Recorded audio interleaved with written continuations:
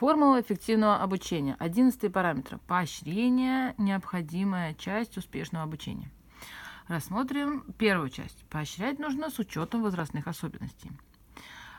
Здесь нужно снова напомнить себе, что люди – социальные существа. Для душевного равновесия нам необходимо комфортно ощущать себя в группе. Без успешной социализации мозг и тело постоянно находятся в стрессе, а значит способность к обучению резко снижается. Для комфортного обучения ученик должен чувствовать себя в безопасности, в дружелюбной и спокойной обстановке. И при этом поощрение – это целое искусство. Во-первых, надо учитывать возрастные особенности. Во-вторых, надо знать, когда и за что поощрять. В-третьих, важно понимать, с помощью чего поощрять. Итак, разберемся с первым. Как поощрять с учетом возрастных особенностей? В возрасте до 4 лет наиболее значимым является поощрение в малой группе. Ближайшие родственники – мама, папа, бабушка и дедушка. Всегда помните, что в этом возрасте наиболее действенное поощрение – улыбка, нежные объятия и в меньшей степени слова.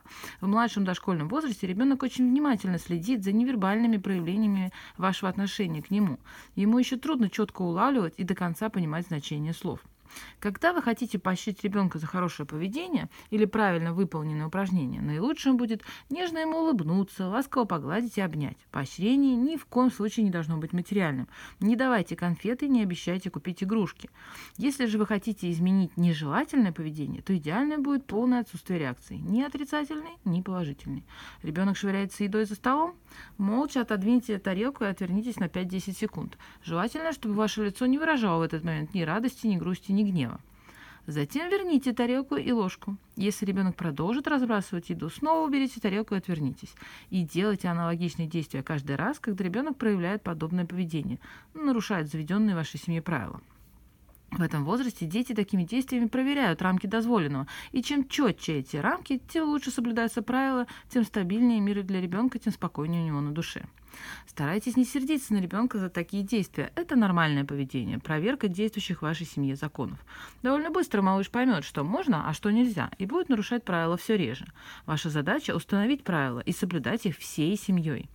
Старшие дошкольники уже будут обращать внимание не только на одобрение малой группы, но и на принятие в группе детского сада, хотя наиважнейшим все еще является одобрение в семье. Приобщайте ребенка к занятиям со сверстниками и другими взрослыми.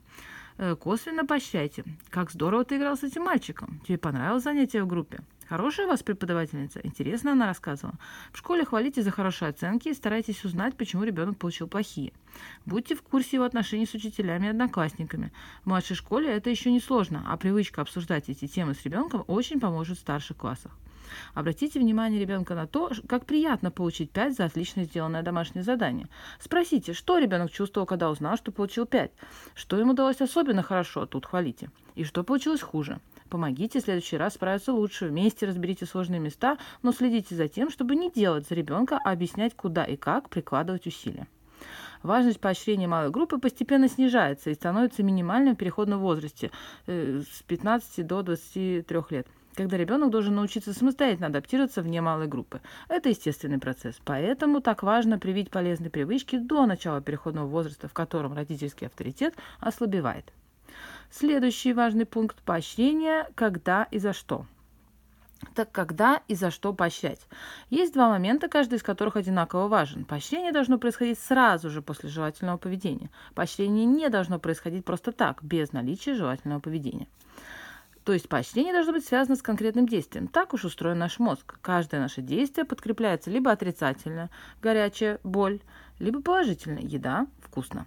Если ребенок приложил усилия для выполнения задания, похвалите его, улыбнитесь ему, покажите, что гордитесь им. Но важно это делать сразу, а не через 5 минут. Тогда поощрение сработает максимально эффективно. При этом проговорите словами. «Какой ты молодец, постарался сложить кубики аккуратно, умничка». Не поощряйте просто так, это сбивает с толку. У ребенка должна сложиться четкая связь. Старался, трудился, поощрение. Не старался – ничего. Правила должны быть незыблемыми и выполняться всегда. Это добавляет стабильности в мир ребенка, а значит делает его спокойным и уверенным в себе. Да, вам тоже придется потрудиться, установить правила, соблюдать их всей семьей, следить, чтобы поощрение происходило сразу после усилий, не сердиться на нежелательное поведение, игнорировать его. Делать все это не раз от раза, а всегда. Это требует сил и терпения, но переоценить пользу этой стратегии невозможно. Эта стройная система закладывает надежную базу психики на всю жизнь, приучает трудиться, быть настойчивым, повышает уверенность в себе. Следующий важный момент. Поощрение не должно быть материальным. Всегда помните это. Или не должно становиться полностью материальным. Можете клеить наклейки в специальную тетрадь, можете вручить даже медаль, сделанную из картона, например, или грамоту. Заведите табличку успехов на стене. Хорошо бы включить в нее не только детей, но и взрослых. Вместе посмотрите его любимый мультик, прочитайте любимую книжку, сходите в музей, но ни в коем случае не давайте в виде поощрения деньги, игрушки, конфеты и тому подобное. Игрушкой вы купите ребенку, потому что они ему необходимы. Деньги вы дадите как необходимые расходы и так далее. Поощрение должно быть выражено принятием, вашим временем, даже если это всего 10 минут в день, потраченным на ребенка. Тогда оно будет наиболее ценным и действенным.